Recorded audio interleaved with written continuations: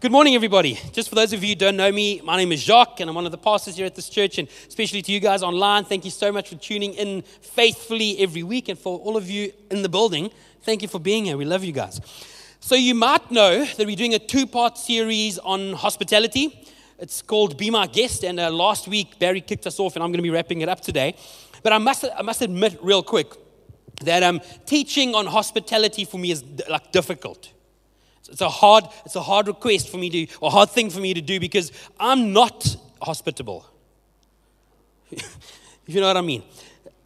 Can I tell you why I'm not hospitable? Some of you are looking with big eyes. I'm a pastor, I know, but I'm not hospitable because I'm an introvert. Right? I had a few conversations with a few people last week, and they're like, Jacques, there's no way that you're an introvert. You are 100% an extrovert. I'm not an extrovert. I'm going to get to why you think I'm an extrovert in a little bit, but I'm an introvert, right? Introverts find it difficult to connect with people just in general. To be hospitable for someone like me is very hard. You can always spot introverts during the worship. Like we stand like this and we got a bit of a sway. You get the really charismatic introverts who do, like the Woolies chicken roast. Like we can at least lift our arms up to this high. But being an introvert stuff, especially when it comes to hospitality. So this is the difficult message. That's all I want to say to you. So it's hard for me to preach this message because I'm not hospitable. But God has spoken to me many years ago about being hospitable regardless of who I am. Right. So just with that being said, while preparing for this message, I watched this documentary about a guy who decided he was going to travel from Morocco, which is right at the top of Africa, all the way down to the southernmost point of Africa, which is at Cape Agulhas. So he decided he wasn't going to fly, he was going to walk. I don't know why he would choose to do that. So he decided to walk, and eventually he realized this isn't going to work, so he got himself a bicycle that broke, and someone gave him a skateboard, and he decided to skate for thousands and thousands of kilometers. It took him 4 years. He traveled from Morocco all the way down to Cape Agulhas and eventually did it. Glorious moment. But this documentary sort of documents his experience. So he kicks this thing off with his parents saying, no, don't do it, it's dangerous, you might die. Then as he travels, he says, Mom, I'm doing this. Eventually goes and he meets groups of people, certain tribes. And every tribe he gets to warns him about how dangerous the other tribes are. And when he gets to that group of people, all they do is welcome him with open arms. The hospitality that he received was mind-blowing to him. Even as I watched this program, I thought to myself, this is absolutely insane. This guy shows up at a random village, and everyone in the village wants to welcome him into their homes. Like he becomes his hero. As soon as he starts sharing his story, everybody wants him to come in, and then they open their homes to him, like small little rondavels with like 4 or 5 people sleeping in the one room, and they make a space for him. Then they feed him with the best food they can find. They slaughter animals just to bless and be hospitable to this guy. They treat him literally like a hero. And then when he decides he wants to go after a week or two of staying in the village and blessing them, he blesses them back always.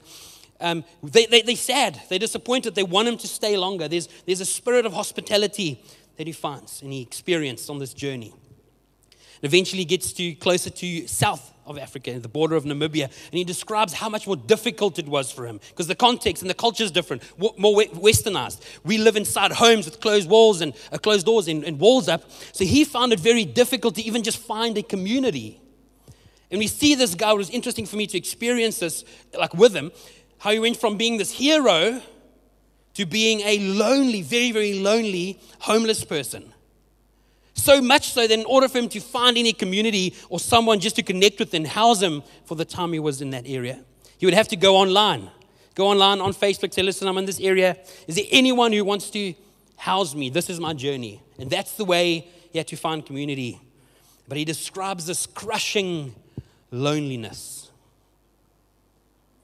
And I think if the church really grasps hospitality, I think like biblical, God's idea with hospitality, no one would suffer with crushing loneliness in the church or even the world. So this morning I want to speak about 3 things, okay? So 3 things. The first thing I want to speak about is hospitality and gifting. So I mentioned to you that I'm an introvert, so I don't have the spiritual gift of hospitality. So if you're new to church, so the Holy Spirit, which is God who dwells in us, gives us gifts. He empowers us to do certain things to fulfill God's purpose here on earth. Hospitality is one of those gifts, okay? So last week I mentioned Barry preached, and he's got the gift of hospitality. If you were sitting here, you would have encountered you would have felt the gift of hospitality flowing from him, even from his sermon. Who was here last week? Just real quick. Right? Can you agree with me? A lot of people say they came out of the service feeling refreshed. They felt welcome. They grasped something of hospitality because of Barry's anointing. Let's call it what it is. He's anointed to be hospitable. John is very much the same. John, who did the MC slot for us just now, our senior pastor. But he has the gift of hospitality. So if you've ever done a spiritual gifts assessment, if you haven't done one of those, please do one if you don't know what your spiritual gifts are. So I did one of those a few years ago. So I know without a shadow of a doubt what my top 3 spiritual gifts are. So evangelism, leadership development, teaching. So I'm not the best at either of those, but I know when I step into that zone, there's some like anointing in that space, okay? Empowered by God. That's what I mean by that. Hospitality and what's the one where you kind to people? No, not generosity, when you're like nice and you're like care for people. I can't even find the word. But those two, say that again? Yes. I scored 0 on both of those. For caring for people and hospitality, I scored a 0. Now you're thinking you're a pastor. How do you counsel people? How do you counsel people if you don't care? No, I do care. I just don't have the spiritual gift. So the tool I reach for during counseling is empathy. So just so you know. So when you counsel with me, I'll counsel you, but I'll reach for empathy. Then I can understand what you're going through. And then I'm going to give you a list of things to do. That's not a great counselor, by the way. I'm giving you a 5-point sermon. I say to you, come see me again once you've done those. I'm still waiting for you to return, by the way. So anyway, so I'm not gifted in this area. But because of God speaking to me about hospitality, and how important hospitality is in the church, I aggressively pursue hospitality on Sunday mornings, for example. That's why many of you think, if you've met me, you think, Jacques, you're definitely not an introvert. You're definitely an extrovert. And the reason for that is because I understand how powerful hospitality can be in transforming the church. Hospitality and gifting. I want to read you a passage real quick in 1 Peter 4, verse 9 to 10. Says this. I feel like this verse was written for me and all the other introverts in the house this morning. Can I get an amen from the introverts? I won't, because you're introverts, I know. Just so you know, you didn't see me put my hand up for the spoon, because I knew it was coming. Now some of you introverts have a spoon. And I'm praying for you. You're going to be hospitable, and God's going to bless you and use you. 1 Peter 4, verse 9 to 10 says this. Be hospitable to one another without grumbling. That's for you and me, the introverts in the house, those who don't have the spiritual gift of hospitality. Be hospitable to one another without grumbling, as each one has received a gift, ministered to one another as good stewards of the manifold grace of God. So it speaks definitely of the gifts of the Holy Spirit. Many of you have the spiritual gift of hospitality. I want to encourage you, if you haven't been using that gift, start using it again. Let the Holy Spirit flow through you and bless people through that gift. But the fact that I don't have the gift of hospitality doesn't exclude me from being hospitable. It's like evangelism. Some people have the gift of evangelism. That doesn't exclude the rest of the body of Christ from exercise or doing evangelism, telling people about Jesus. So regardless of the fact that you have or don't have the gift of hospitality, God is calling us to be hospitable, and for the introvert there, without grumbling. Let's be hospitable. So it's not only for those who are gifted. Point number 2, hospitality and the body of Christ.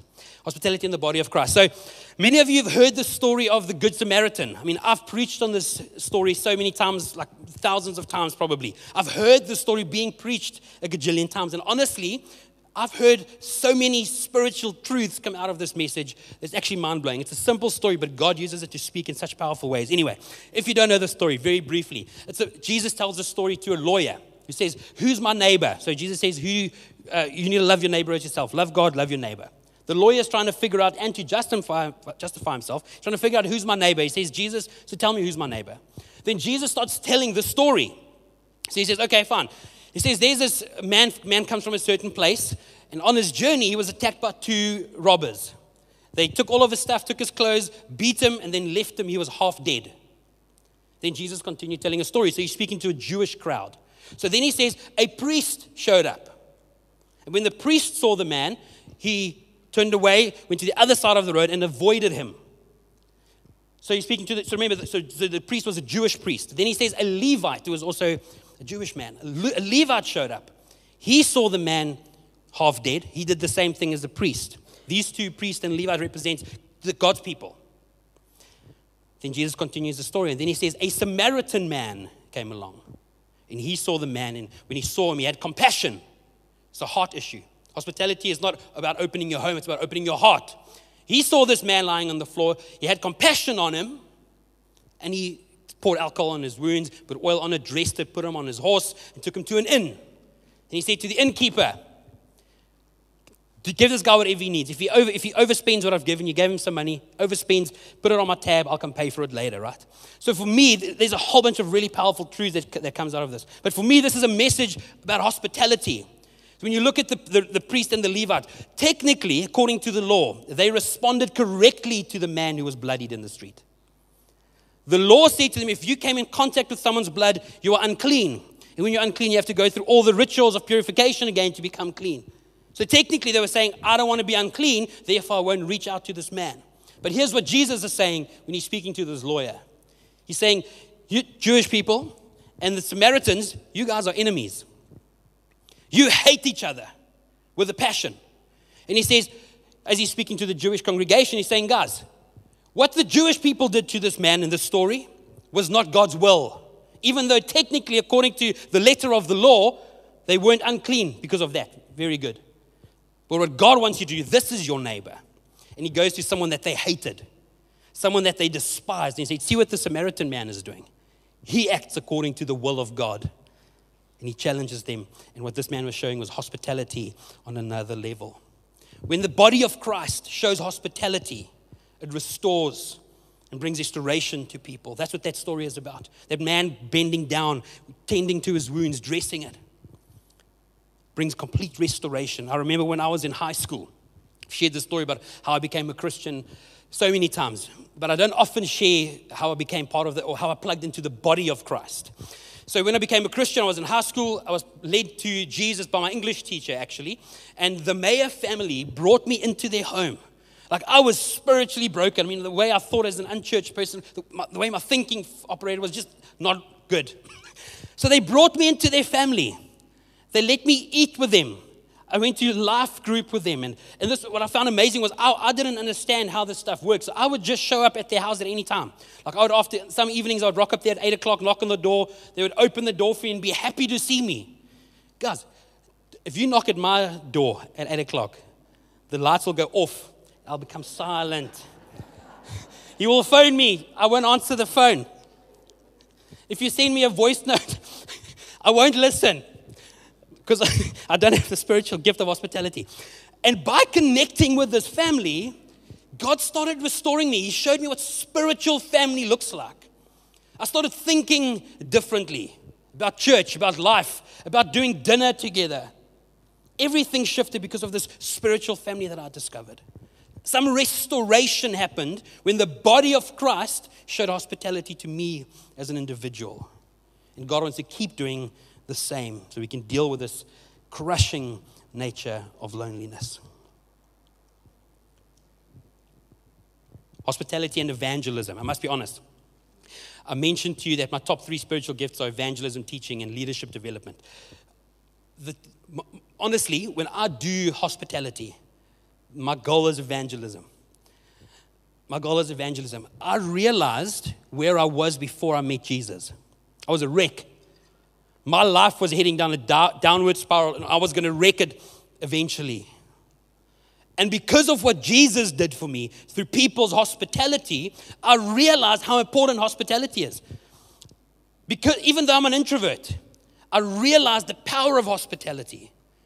Because of that, I choose to be hospitable. So when you see me on a Sunday morning, I'm pumped to see you, not because I'm excited to be around people, because I want to see Jesus revealed to you, especially new people. On a Sunday morning, I just realized just before the service again, I felt like a socialite. I'm not a socialite. I'm not. I went through from like table, chair to chair, like just greeting people, and I loved it. But if you're an introvert, when you're approached, or when you approach a group of people, or when a group of people approaches you, you get a feeling in your stomach. You know what I mean? You know that feeling. You're like, oh, and it's not a bad feeling. It's just because you're an introvert, you know you're going to have to now engage in conversation. For the extrovert, they're like, sign me up. The introvert's like, please don't sign me up. It's so much effort for the introvert to make conversation. Like then you must ask about how their family is doing. You don't even know the family's name.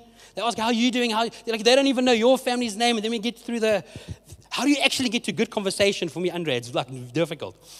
But there's something happening inside of me.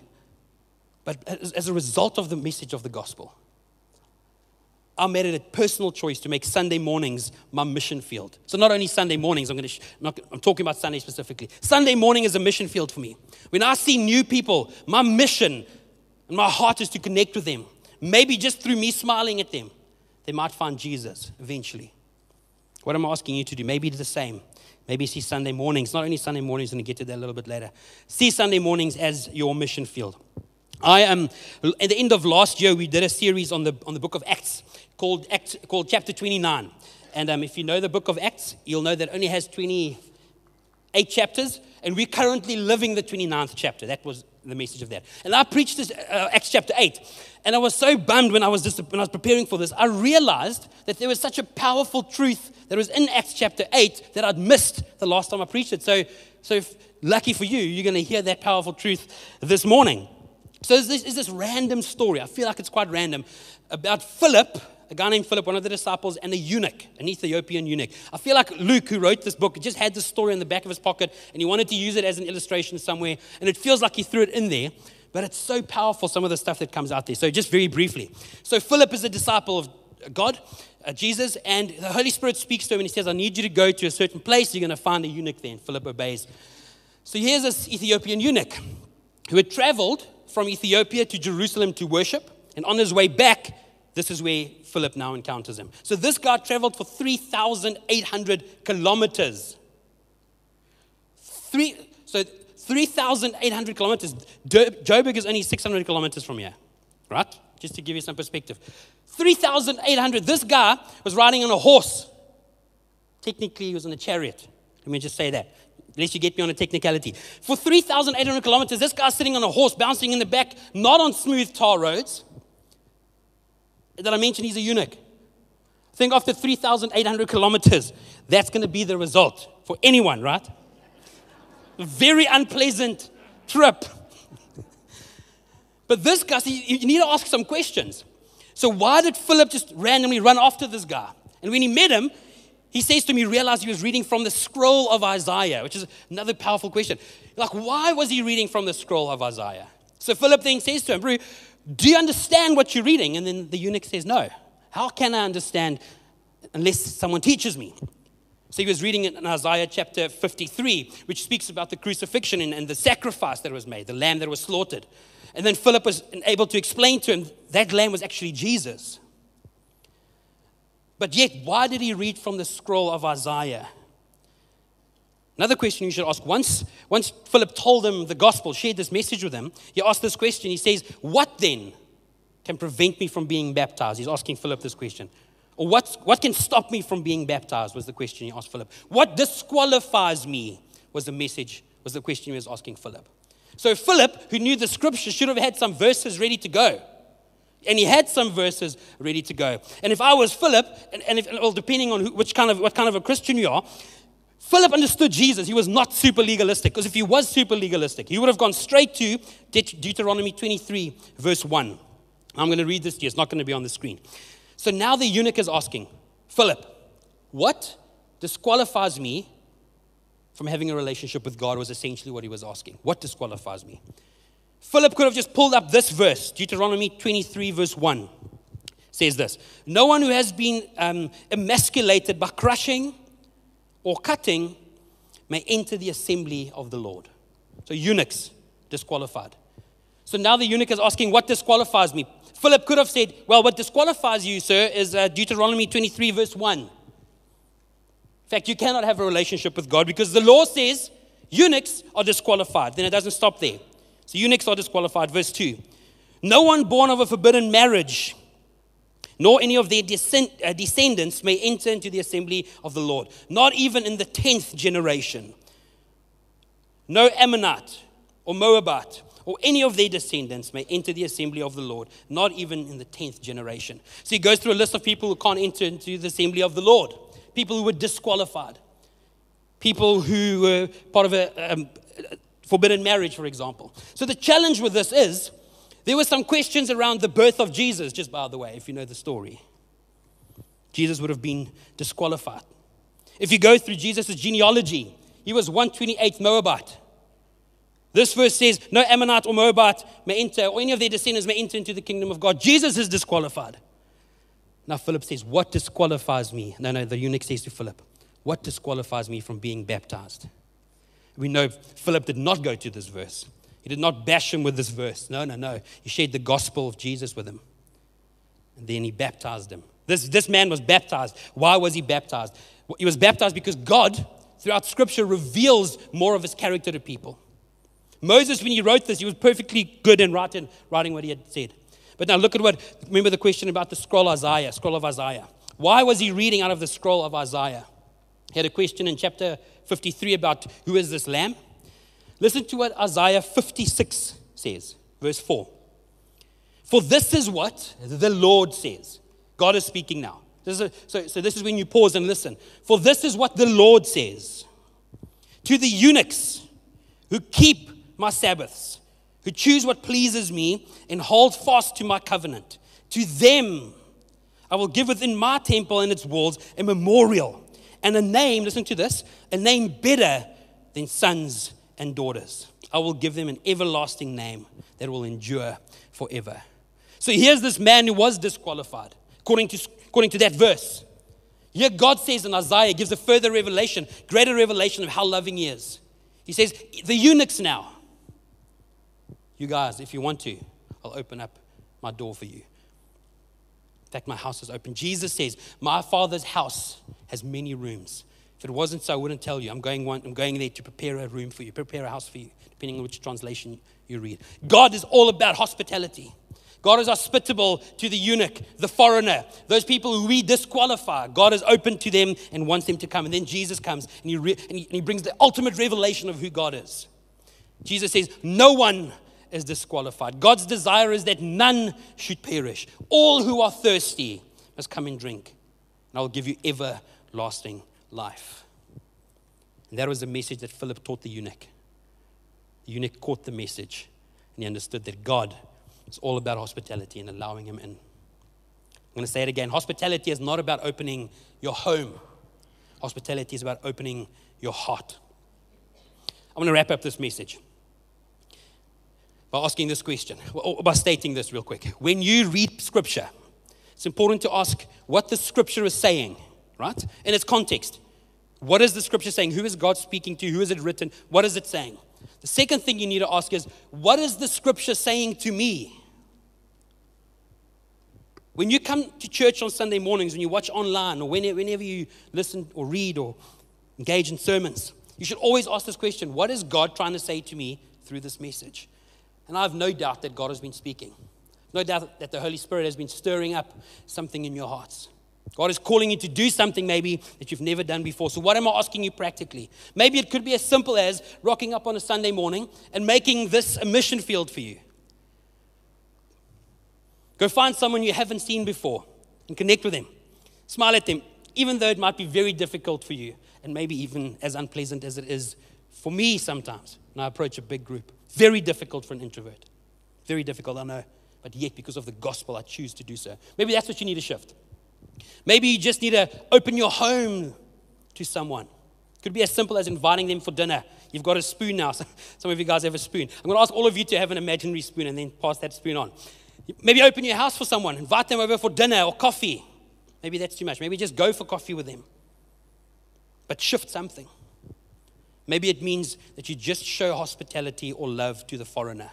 The word hospitality in Greek literally means to love the foreigner.